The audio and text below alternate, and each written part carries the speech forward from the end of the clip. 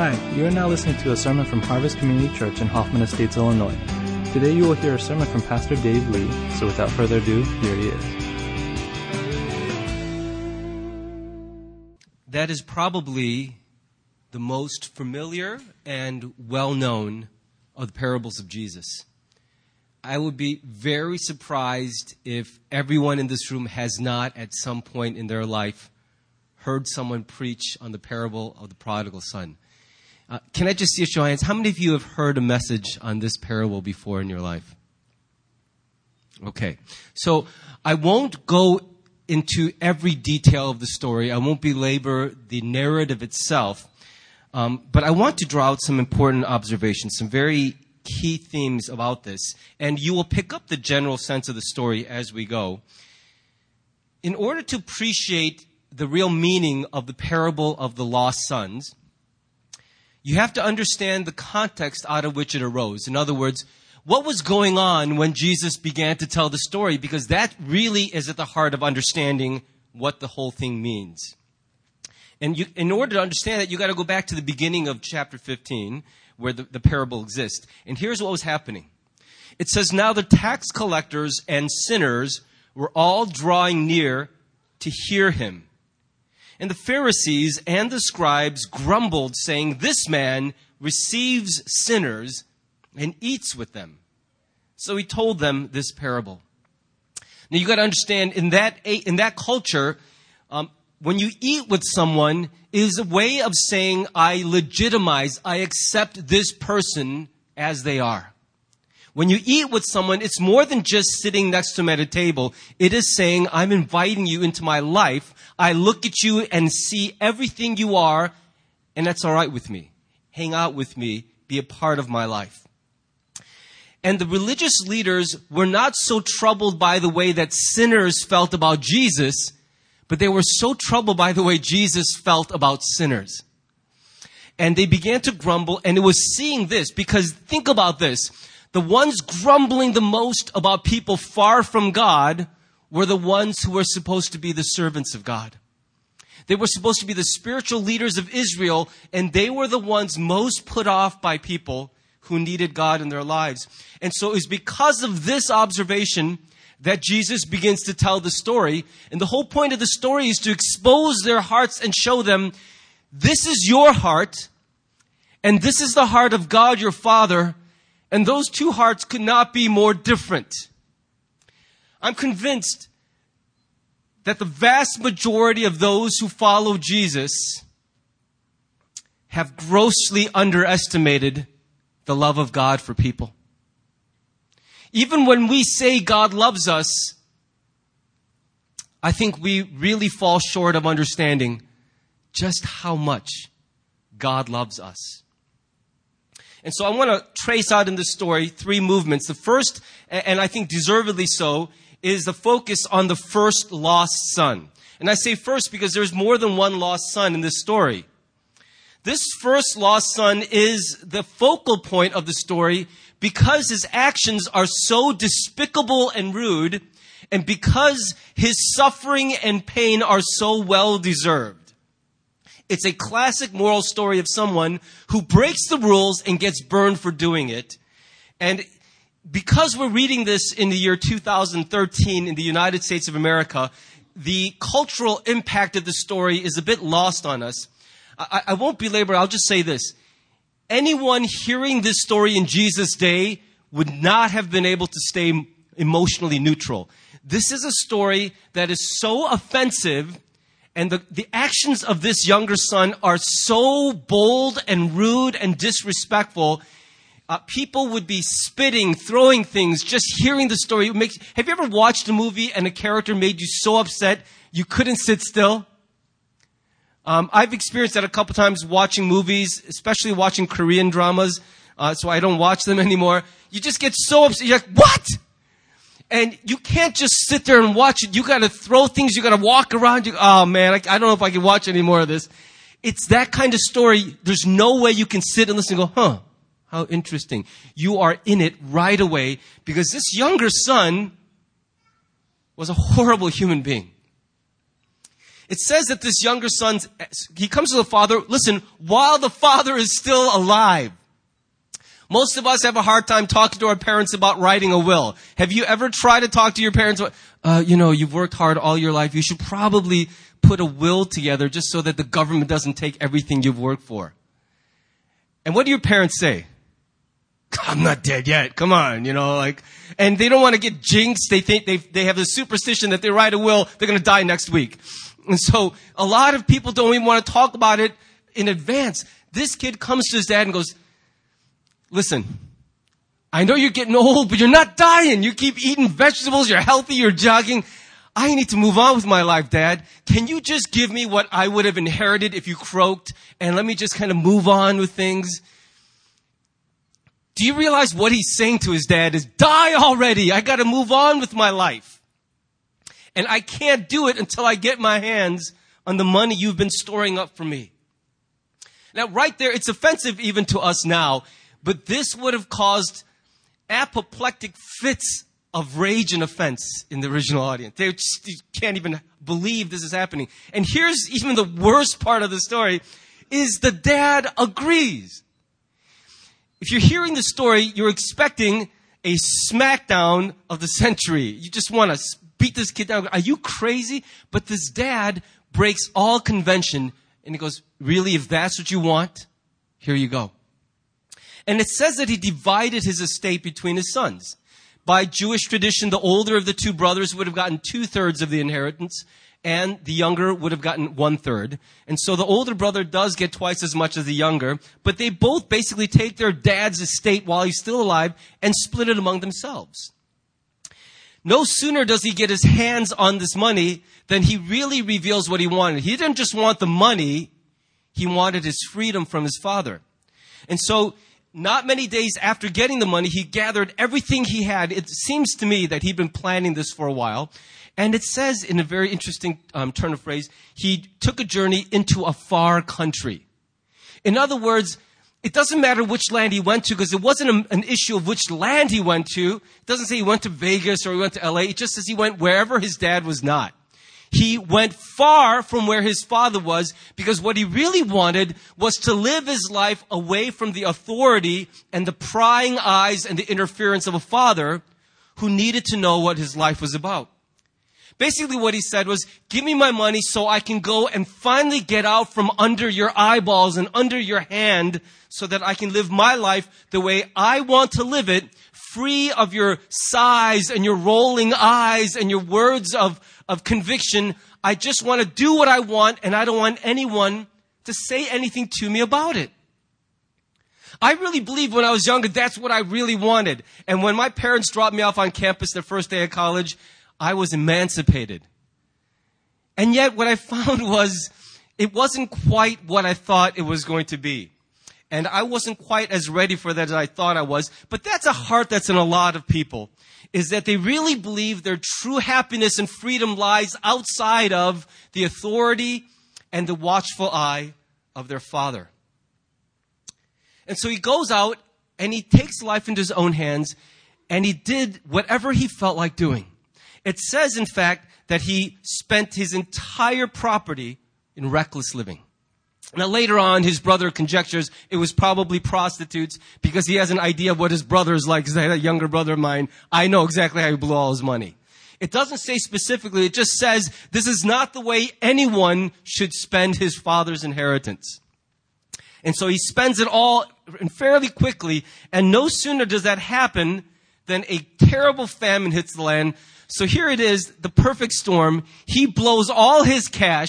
He's got nothing to show for it, because it's what we call dissipation. You know, if you buy a house or you buy some stock, you got something to show for that money. But when you spend it all in reckless living, all you have is bad memories. And even those memories are fuzzy. And at the end, you've got no money and lots of regrets. And so that's what this guy did. He went to the regret store and he bought in bulk, right? He just bought tons of regrets. And at the end of it, when the famine hits, he can't even eat. And so he hires himself out to a local farmer, and he takes a job which no self-respecting Jew would ever take. He's feeding pigs. Pigs were unclean animals, so you don't even want to be near the pigs. And he's down right in the grime, the muck of it. and he's feeding the pigs slop. Any of you ever been on a pig farm, seen what slop is? Okay, so, this is pig slop. It looks a bit like diarrhea. It looks like what comes out of the exit in a human being, and a pig looks at that and goes, and he's eating it, and he's just shoveling this slop, and he's so hungry that he looks at this pig slop and goes, that looks really good. But because there was a famine and the pig needed to eat in order to provide food for others, he was lowest in line. And if he'd ever tried to take a little spoonful of the slop, he gets smacked down. And so what it says in the text is he was dying just to eat what the pigs were eating, and yet nobody cut him a break. Nobody would give him anything to eat. Now, usually when you hit rock bottom, you do a little soul searching. And it's often at that point in our lives that many of us make the most important and meaningful decisions of our lives. I'm not going to ask for a show of hands, but I would be willing to bet that a number of us sitting here had a come to Jesus moment at some point in our lives when we lived any way we wanted and realized what it was costing us. And it was at the point of rock bottom that we made a decision, I need to go home. And that's what he does. This is, I think, the truest definition of home, is it's where you instinctively go when there's nowhere else to go. I really think that that's the definition of home, is that place your heart yearns for when you're so lost and so without hope, you think, where can I go for refuge? Is there a safe place left for me? A place where they have to open the doors because of who I am to them. And that's what we call home.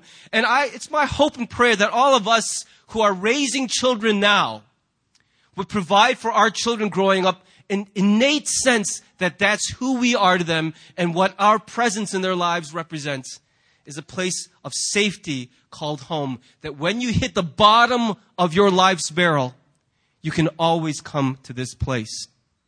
And he makes a decision, I will go home, and when I go home, this guy at least had come to his senses. And he said, I give up any idea that I have a right to be my father's son. I have clearly forfeited that right, but here's what I'll do. I will beg him for a job. If I got to work for anyone, I'd rather work for my dad than for this inconsiderate farmer in a land filled with famine. And so he goes home with this whole spiel. He's got this whole speech all lined up. Father, I've sinned before heaven and against you. I have no right to be your son. He's got this whole speech laid out, and he's going to go back with tail tucked between his legs and grovel for a chance to be reinstated into his father's household as one of his hired hands. This first lost son represented so many people in the culture, in the society of Jesus' time. People who knew everything about religion, about morality, about God, but in their hearts, what they longed for was freedom from all these rules. Freedom from anybody clucking their tongues or rolling their eyes disapprovingly towards them. They said, why can't we just live the way we decide to live? Why should I have to endure the scorn, the guilty feelings, the sense of failure? Why can't I just do whatever comes to me and have nobody else express their opinion? And that is one way to get lost from God, is to see God as somebody who wants to imprison you and bind you in your freedoms. And a lot of people get lost by believing in their hearts, if I could just get away from all of this, I would finally come to life. I would finally experience everything that my parents and my friends have been hiding away from me. I would really start to live. These people, the first lost son, represented the tax collectors and the sinners that were coming to Jesus. They were people who were lost because of their pride and because of their poor decisions. They had gotten themselves lost, believing that they were finding themselves. And as a pastor, I've talked to dozens and dozens of such people who found themselves really far from God, reeling, spinning. They couldn't figure out which way was up. And they had landed in that place because the first step of that journey was, I got to just get away from all of this. All my life, my parents have been dragging me to church. All my life, I've been a good kid going to Sunday school. And for what? I don't know anything about the world. I don't know how to spend money. I don't know how to live. I don't know how to dance. I'm going to get away from here and finally live. And I've talked to so many people who ended up in a very lost place because they decided life would happen when they finally left their father. Now, if Jesus decided to end the story at this point, the Pharisees and scribes who were grumbling would have been very, very happy. They would say, oh, Jesus, you're not such a bad guy after all. This was an excellent story because isn't this the way religion works? God gives you rules. You look at his face and go, no, I don't like your rules. And you go to a far country and you get exactly what you deserve. This is the way the Pharisees understood the world they lived in. And so far, so good. This story is just scratching that itch on their back. Didn't this rebellious and disrespectful son finally go out away from the father and get exactly what he deserved? And hearing that he was shoveling slop to the pigs and dying to eat some of that, I could just picture them going, yes, that's exactly what should happen to all of those who disregard God. And that's in fact the exact heart that they had when they looked at these tax collectors and sinners. Oh, now you want some mercy. Now you come groveling, crawling back to God after all of your profligate living, all the reckless immorality you engaged in. You have made your beds, now lie down and sleep in them. And if I can be honest, I think that's the way a lot of people's hearts are. Have you noticed that we rarely compare ourselves to people better than us? We usually compare ourselves to people a few notches down and go, at least I'm not them. And it feels good to look at people who are making mistakes in places you're not and to say, well, that's what happens when you live like that. We have this instinctive self-righteousness where when somebody makes a bad choice, I mean, listen, if you get sick, if you get laid off because of the economy, if you suffer because of no fault of your own, then we have compassion, don't we? Hey, what do you want to do? It's the economy, stupid. We got to take care of this person. Hey, he had no choice. Somebody else did this to him. But when somebody does something wrong, especially when you warn them, I mean, listen, have you guys ever warned your friend, hey, please don't marry that person? You don't know what you're getting into. That's bad news. And they marry him, and then they whine all day long until finally it ends. You're like, listen, shut up. We try to spare you of this, but you made your own decision. And how do you feel in those moments when someone you try to guide into a better life obstinately makes the wrong choices and has to eat the result of that, the bitter cake that they baked by their own decisions? When we encounter someone like that, there is a general response most of us will have. What do you want us to do? That's what you get. We try to warn you, but you didn't listen, and now, and you hear this with parents all the time. So little compassion. Just, I told you what to do, and this is what happened when you don't, and you didn't go to bed when you're supposed to. Now you're all tired, and see how cranky you are? Yeah, mom, dad, that's the kid being cranky, right? How are we when somebody makes all the wrong moves and is now right in the middle of it, sitting on a pile of their own droppings going, wow, I wish I weren't here. It's like Jeannie and her sister at Halloween after trick-or-treating when they were little. Jeannie, with no thought of the future, would gorge herself on all the candy she collected, and her sister Cindy would save it until next year. And how would you feel if you're Cindy and after Jeannie gorges herself the first day and all her candy, she's got nothing left, and she goes, can I have some of your candy? If I'm Cindy, I'll be thinking something like this. No! You had just as much candy as me, but you're too stupid to save any, and now you have nothing left. Too bad for you. What are we like when we see people in a mess that they've made for themselves? And it's precisely at that moment that what we really think about God comes to the front. Our understanding of the heart of God is never more clear than when we're in the presence of someone who is suffering from self-inflicted wounds. Don't gauge your compassion by sending a $38 check to Pablo in Bolivia because he lives in the poorest country. That is not where your greatest compassion is manifested. I'm glad you're doing that. Don't stop. But your real understanding of the heart of God is demonstrated when Pablo decides to rob grocery stores, gets arrested, and wants you to bail him out. Like, Pablo, seriously? And it's at that moment that you begin to show whether you have understood the heart of this God that you say you follow. So if Jesus ended the story here, the Pharisees are giving each other high fives, and Jesus is now the best teacher in the land. But to their horror and shock, he doesn't end the story there. The story now takes a very unexpected and disturbing turn. And it puts the focus now on the father, and the father is nothing like any father in Middle Eastern history. This father in so many ways behaves differently than he should.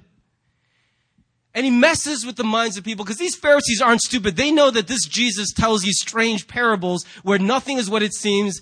Everything stands for something. They're like, wait a minute. Okay, so we know who the younger son is. Is he saying that this is God?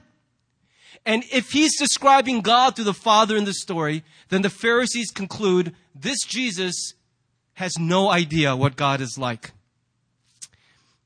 Because it says that he arose, and as he was coming to his father, while he was still a long way off, his father saw him. What does that tell you right there? You can't see someone who's a long way off unless you're scanning the horizon looking for them. He didn't see his son when he rang the doorbell. I don't think they had doorbells, when he, clanked the cymbal on the door. And I don't think that's when he finally realized his son was back. He was looking for his son. And that's something we have to understand. We're steeped in this idea of a seeker kind of culture where we assume there are all these lost people looking for God, seeking for God, and God's playing peekaboo. He's hiding. And we as a church go, oh, come on, seekers. God's hiding right there. He's right here. God, come on, stand up seriously. Show yourself. That's what we think, is that lost people are seeking God and God's hiding away and we're supposed to be connected to. That's completely the opposite of the truth. In fact, Romans 3 tells us there's nobody who seeks God.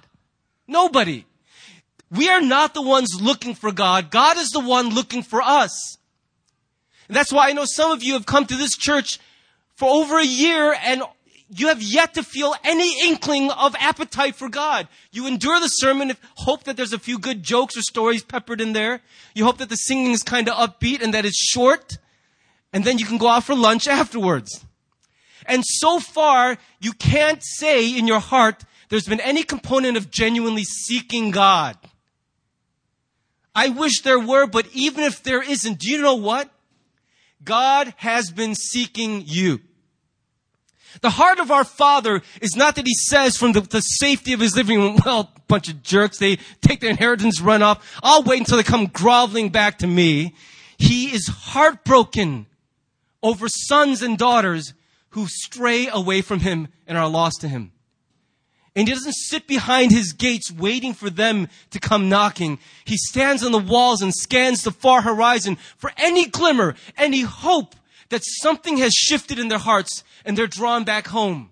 He's hoping that the failure, the misery, the suffering that they endure far away from him would drive them not to despair, but to return home. He doesn't have a 5-hour lecture waiting for them. He doesn't have penance for them to do. His heart is totally unexpected. And I think this is the point at which we have to confront. Most of us have totally misunderstood and underestimated the heart of God the Father for his children. This father not only looks for his son, hoping, longing for the return, but when he sees him, he hikes up his robes and he runs. And I'm sure you've heard this in sermons before. In those days, older men never ran anywhere. It's undignified. It's childish looking. It's beneath them. So they would say, all right, I'm in a hurry. Don't worry, I'm getting there. You got to walk like you're in charge of things. Only a little kid goes, oh my gosh, and they run. And so for this father to run, that was further. And so it's like, this kid should have to make the long journey home. He should have to think about the error of his ways all the way back.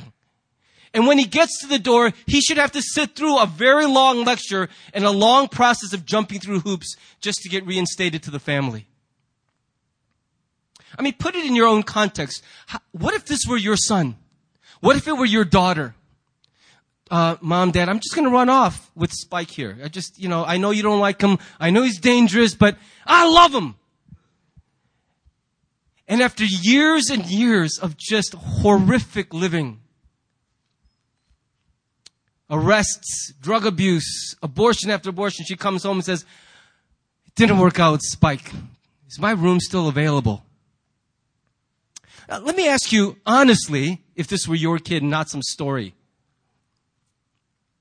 what would be really in your heart? Yes, there would be heartbrokenness, but how quickly would you restore that child into your heart? What would be the strongest emotion that you feel? Now, it's easier when I say, what if it were your kid? When I say, what if it was some kid, it's easier to go, yeah, they'd have to learn a lesson. But when it's your kid, you begin to understand a little bit better the heart of God for us. See, if it's your kid coming back, I'd be like, let me give you some advice.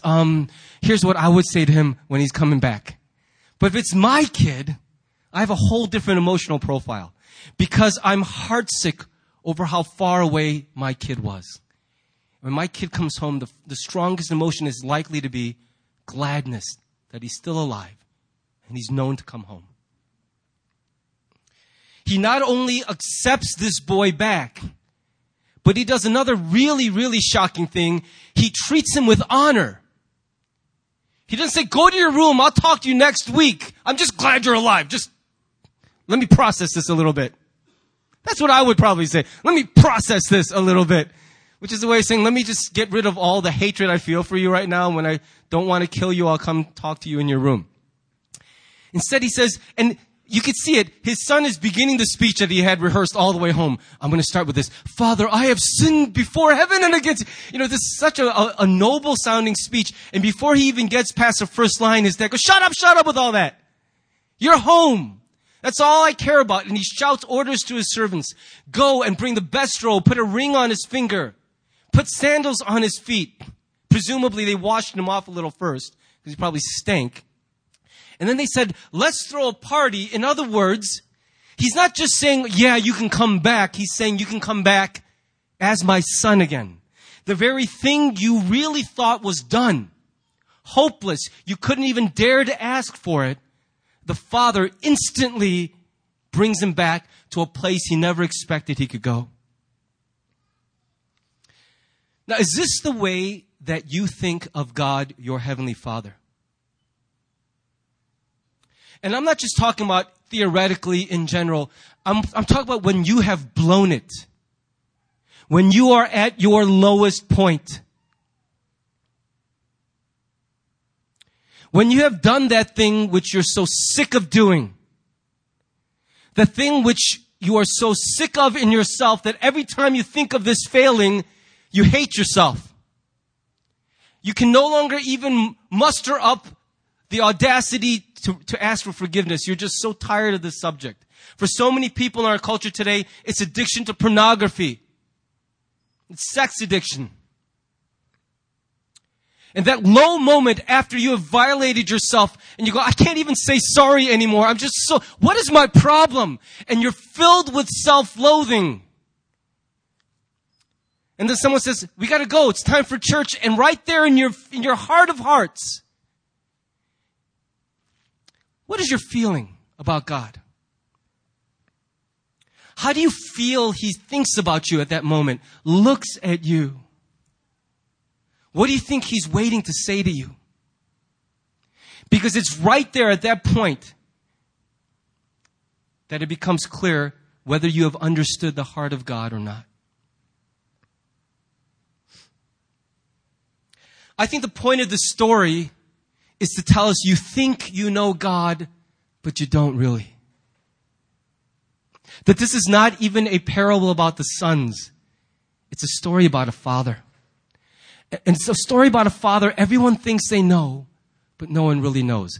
And as I was writing this sermon this week, another thought, a parallel thought just came to me. my dad's not getting any younger, and I realized something.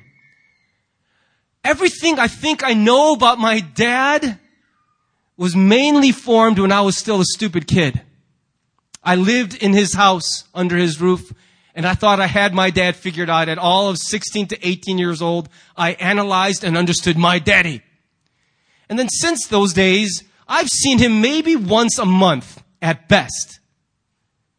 And what I realized was, how weird is it to come from a man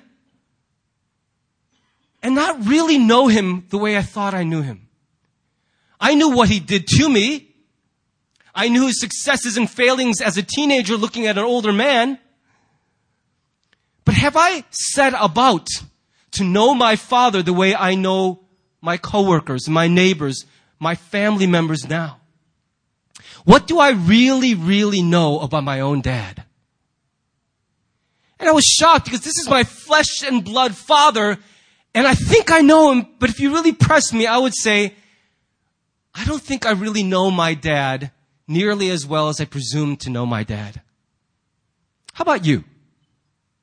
I know you could describe your dad, but isn't that, let's be honest, when you're talking about your dad, isn't it quite often the 18-year-old you with lots of unfinished business still talking about a man who stopped being that man decades ago? And in your once, maybe every 2 or 3 month visits, you're only reinforcing what you thought you knew about him. And if we do that with our own flesh and blood fathers, can you imagine how often we're walking around with a picture of God that is totally different than what he really is like? Sometimes we characterize God by the way he makes us feel, not by what he says is in his heart. There are times when my children punish themselves through me, and I'm not even mad at them. They're like, Dad's so mad at me. Why would you say that? Did I ever once express anger about this? No, but I just feel guilty. Then that's on you. Don't make it like it's me. It's how I make you feel, but I get to tell you what I really feel for you. Do you want to know?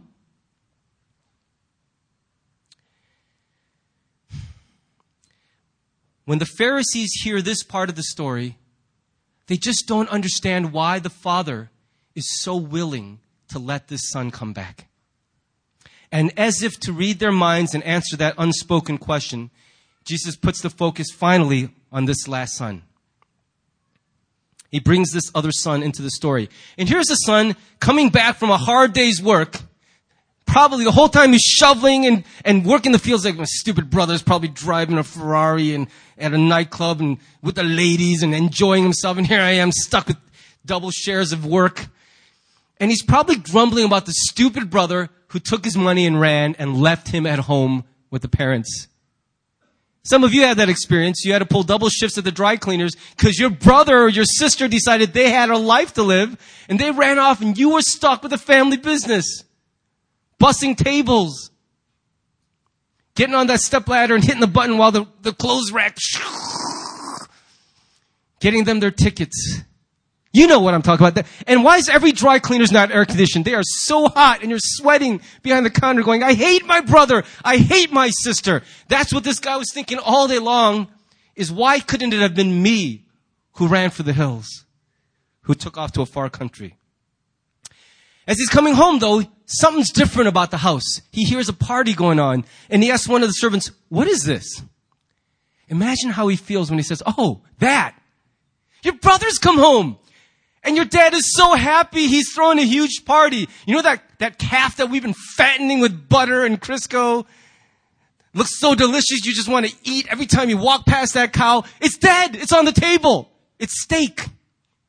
Mongolian beef. We're eating it, baby, because your brother, who was in this faraway land, has come home. And we're so, what? He wasn't lost to us. The idiot took off. He gave dad the finger and took his money and decided to live for himself. And now he's back home and he's getting a party. And do you feel right away the inherent unfairness of the situation? Some of us, even now, hearing this story, have a hard time moving on. Because if this is an echo of our own life story, something is broken here.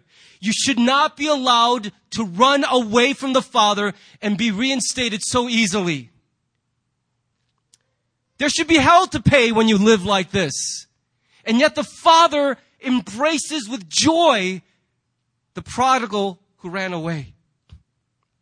What it shows is, on the one hand, the older brother was so different.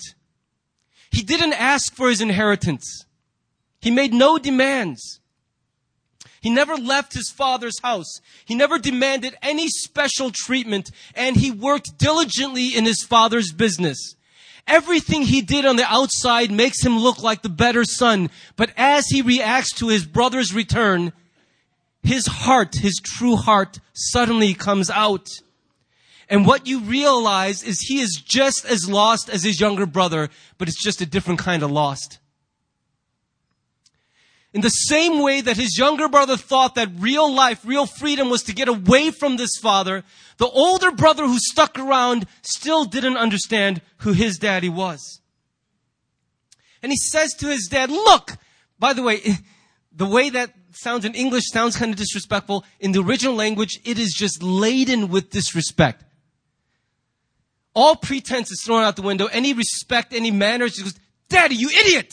Look! This makes no sense. I'm ticked off. I'm not going to say yes, sir, no, sir. I'm just going to tell you how it is. He might have even called his dad by his first name. Listen, Mike!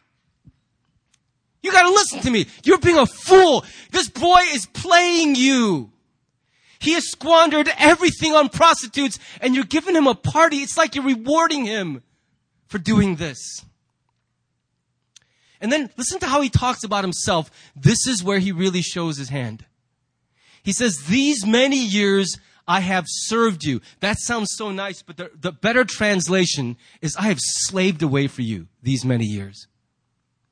It's very clear language. I have been toiling and slaving away for you for these many years, and yet you never gave me even a young goat. If you're throwing a party, okay? If you're throwing a party, a fattened calf is Hong Kong steak. A young goat is sweet and sour chicken, all right? He says, I never asked you for much, but all these years I've been toiling away for you. You didn't even give me a little bit. And this guy gets everything. Do you see how distorted his view of his father is and how distorted his view of himself is? Nobody told him to stay and be a slave. He had the privilege of working as a part of his dad's household. And this was not even his father's estate anymore. He had already received his 2/3 of his father's estate. He was working for himself. It was his business, his land, his farm to command. And yet it's clear that the way he worked for his dad was never out of joy or ownership or identification, but out of duty and bitterness and obligation. Yes, he worked hard, but he never worked hard because he loved and understood his father. He worked hard because he believed that's all that was ever expected of him.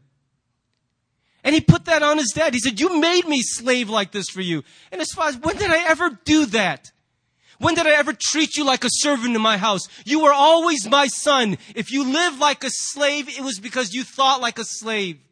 You have always been my son. And that's the great irony. The younger prodigal is lost and he gives up sonship and decides to come home begging for a position as a slave. The older brother was home all the while acting like a slave and losing out on the joy of sonship. Both of these brothers were lost. They were just lost in very different ways. And perhaps the greatest sign of how little he understood his father was when he thought about his brother. He won't even call him my brother. He says, when this son of yours, he's disowned him. He wants nothing to do with him. When he looks at this brother, all he sees is what his brother has done. He cannot see that this is his blood. If he understood his father, even if he didn't care for his brother, he would understand what this boy means to his dad, but he cannot because he is so far removed from the heart of his father. A.W. Tozer, in the beginning of his book, The Knowledge of the Holy, makes this very interesting statement. What comes into our minds when we think about God is the most important thing about us. You got to chew on that for a little bit. What comes into our minds when we think about God is the most important thing about us. And here's what he means by that. It's exactly what Jesus is illustrating in the story. What you think about yourself and what you think about other people is the evidence of what you ultimately think about God. Because you think about yourself in light of what you think God is like. And when you hate yourself, you also believe God hates you at that same moment. And when you're willing to walk in grace, that means you understand that God also is gracious to you. And perhaps more than how you see yourself, in the end, how you treat other people is the greatest proof of what you think of God. You can say you know God because you can recite Wayne Grudem's systematic theology by heart. And I would say you are not a person who knows God. You are God's biographer. You are God's journalist. To know God is to identify with the heart of God. And what Jesus is saying is you will know whether you've understood God by how you treat other people. The way you treat your friends, your lover, your children, your parents, when they are at their worst, that is precisely the moment where you're showing what you think of God.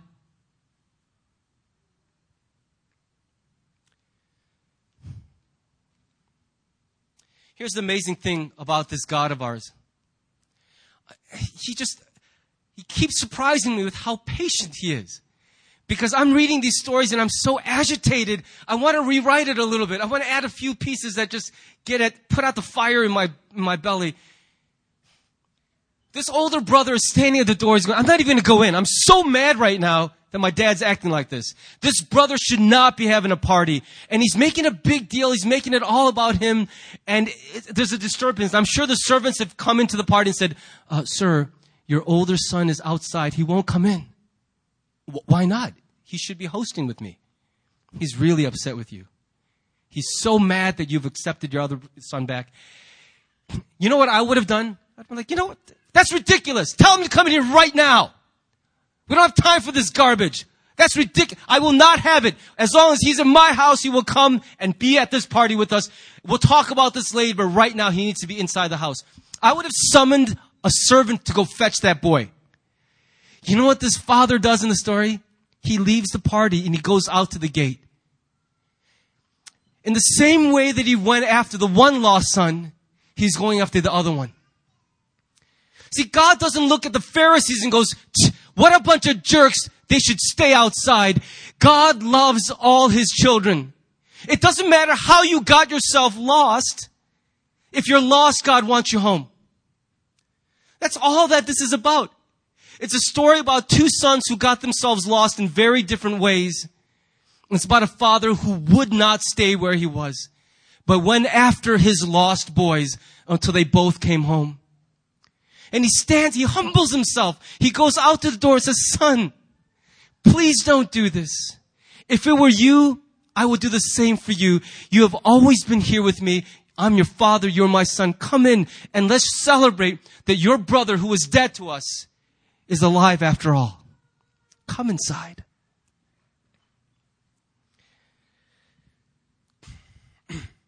I wonder if you identify with either of these sons today. I think some in this very room today, if you're honest about it, you're very close to that first son.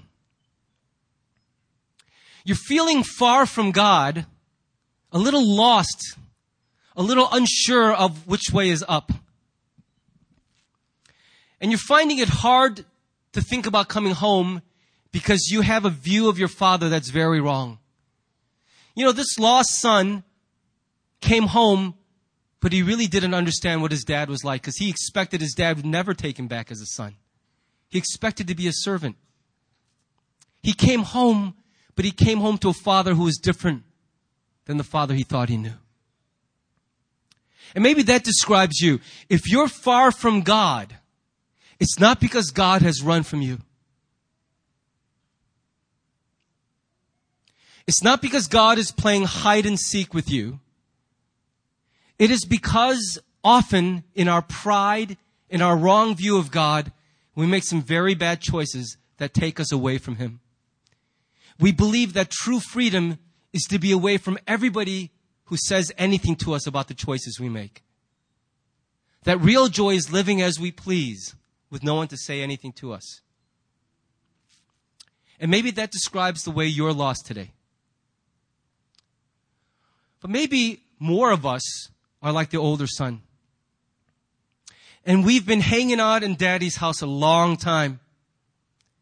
But it's become really about obligation and duty for us. And maybe you've been close to God physically, but today you realize you really don't know Him at all. And the reason you feel so blah in your spirit is because you've developed a very distorted picture of what your Heavenly Father is like.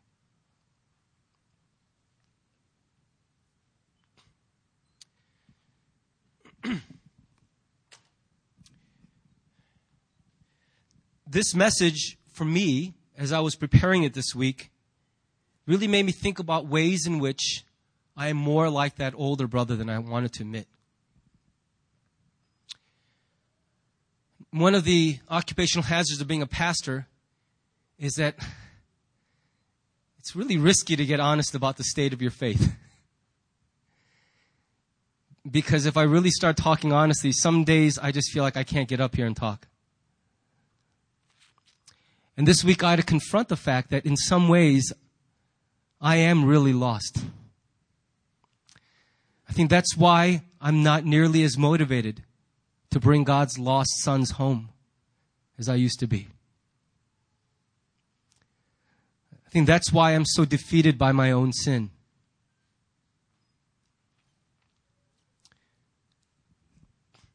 So maybe God's talking to you. Maybe He's not. If not, in the last 5 minutes, enjoy a nice nap. But if God's talking to you, I think the one thing He's saying to all of us who may feel a little far from home is come home. Being His son isn't about slaving away in His field for His sake. It's about actually knowing what He's like. Grasping just how different His heart is from ours. And starting to understand that my Father is very different than what I imagine Him to be. And at the moment when I can't even accept myself, my Father accepts me. When I can't forgive myself, my Father will forgive me. You want to know where home is? It's where you go when you hit the bottom. It's the one place you can always go because Father will keep the door open no matter what. So why don't we just bow and let's pray together.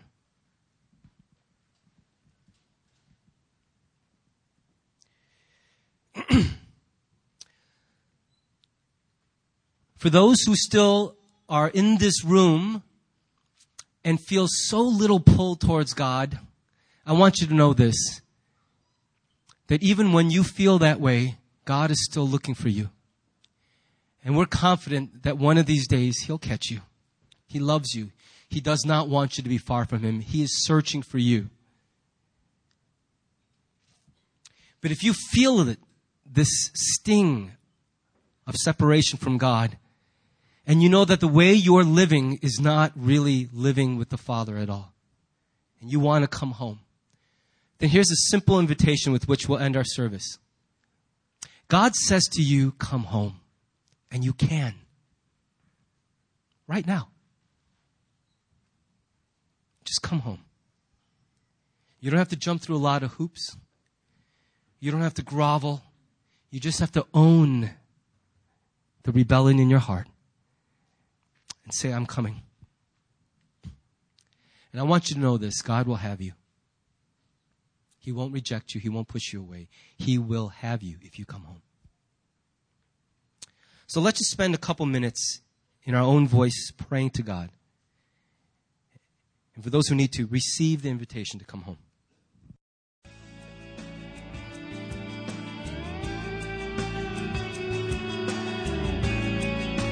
Thanks for listening to the sermon from Harvest Community Church. If you would like more information or have any questions or comments, check out our website at harvest-community.org. Thanks for listening.